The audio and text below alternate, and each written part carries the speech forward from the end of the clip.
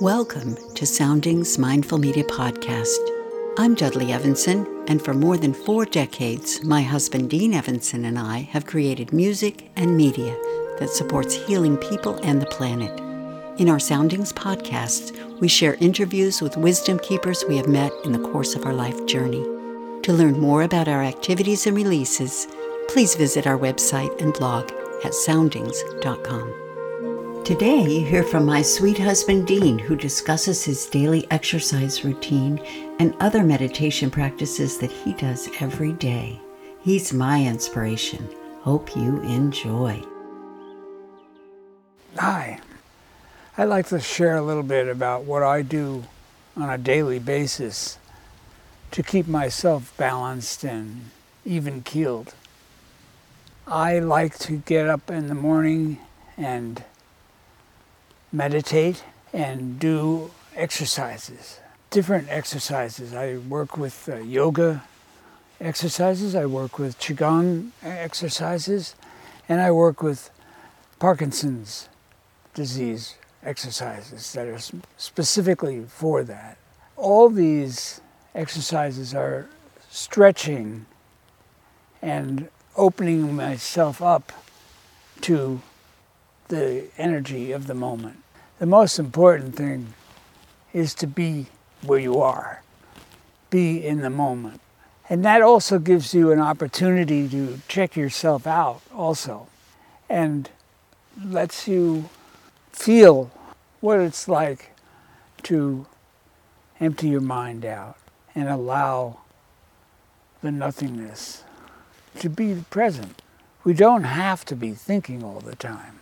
Our mind likes to do that, but it's not necessary for survival. In fact, it's clearer for survival if you open up and be present with the whole energy of the moment. I like to breathe, and that means getting big breaths and taking them into your body slowly and then letting go. There's many different methods of breathing, but it's basically getting that oxygen into your body and letting it do its thing. One thing we can't do without for very long is oxygen. It's about 3 minutes. If we don't have that, we're in trouble. In the exercises I do, I have specific times where I practice a specific exercise with the breath. It's important to center and ground and get yourself in the present so that you can experience this amazing thing we call life.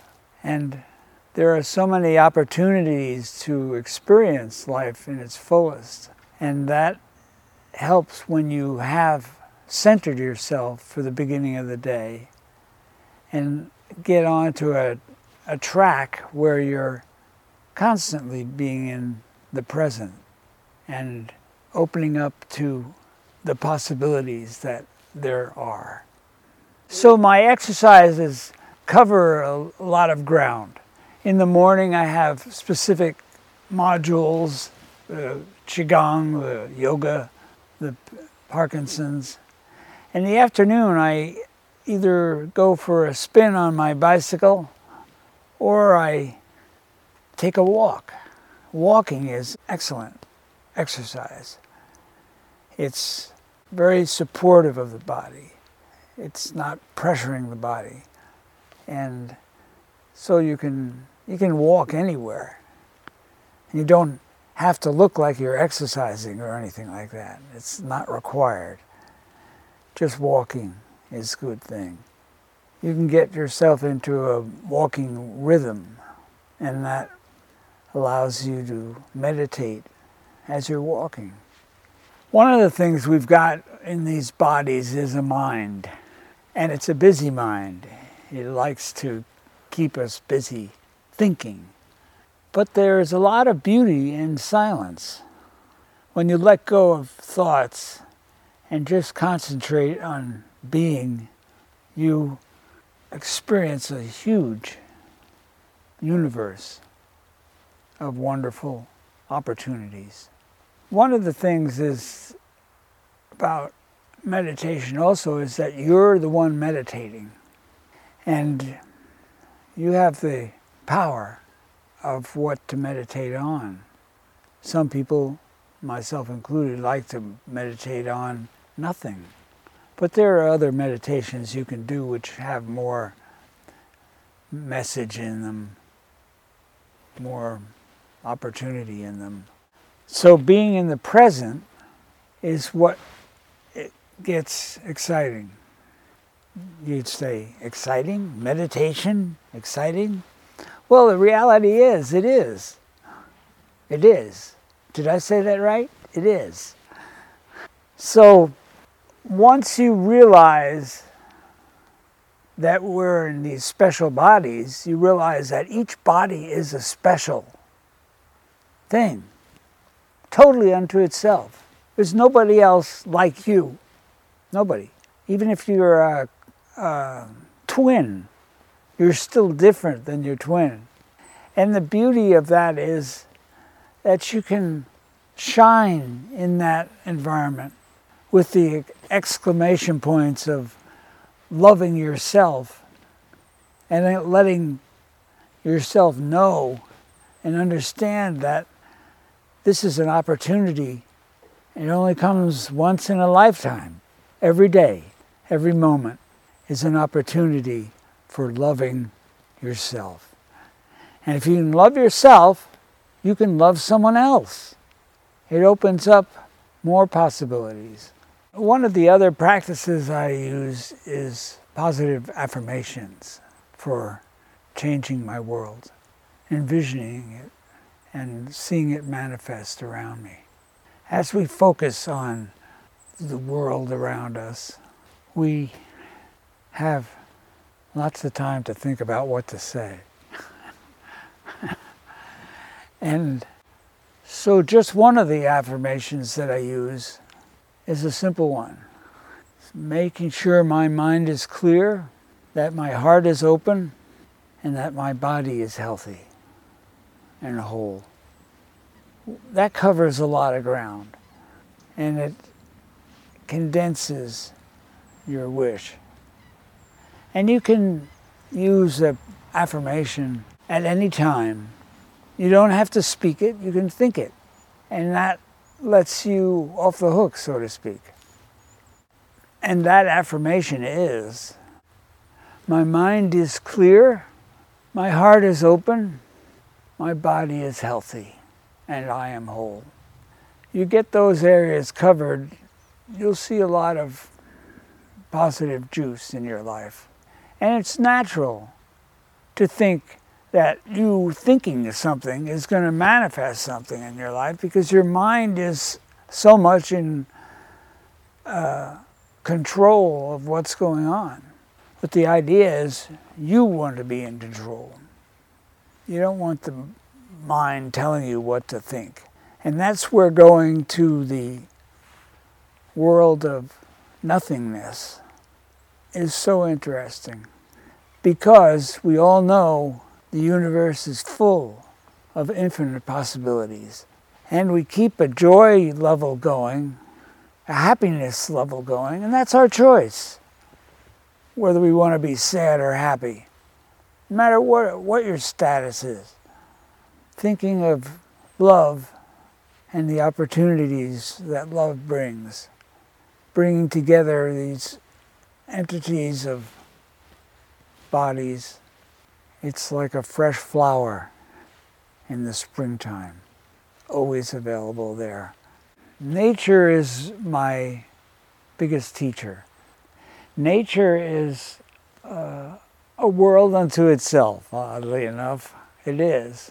It has such complexity that nobody can say they have a handle on it, because there are so many variations of what's going on.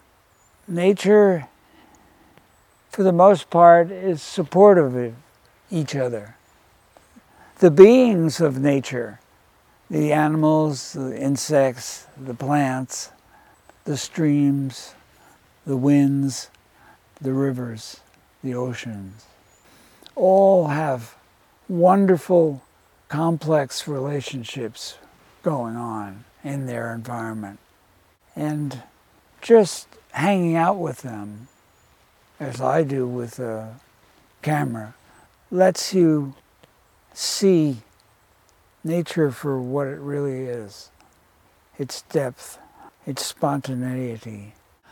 Our good friend Joan Boroshenko says, nature meditates you. There's such peace in nature. Having a chance to live in the city, one can learn how to connect with nature in the city.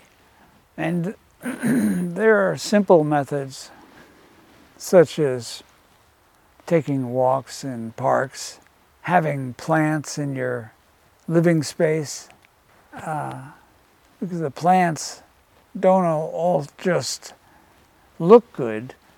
They actually have an active part in purifying the air that you breathe. Having images of nature brings your mind into thinking of nature. I'd recommend planting plants anywhere you can in the city, whether it's in your own apartment or another little corner somewhere in the city. But the more plants we have going, the more support we're going to give to the earth itself, because we've been given it, we as a human species has been giving the earth a rough time lately. And we've gotten pretty arrogant about it. There's an understanding that the attitudes have to change, but they have to change drastically. We don't have much time. And it continues, the information continues to come in to support that view. It's not going away. But we can work together and create answers and models and environments that support the healthy surviving of nature itself. Mother Earth is telling us what's going on too. We've got storms like we've never seen before, at levels we've never seen them before. We have to respond to that. We can't just go on willy-nilly like nothing's changed. It's all the same. We know too much now, and that information can help motivate us to bring life back into our lives.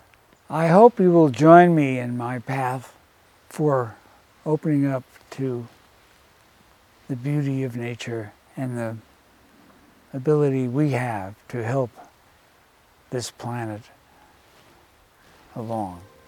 Namaste. Thank you for listening to our Soundings Mindful Media podcast. We hope you've enjoyed this program. To learn more about our music, guided meditations, books, and videos, please visit our website and blog at soundings.com. Peace through music, blessings.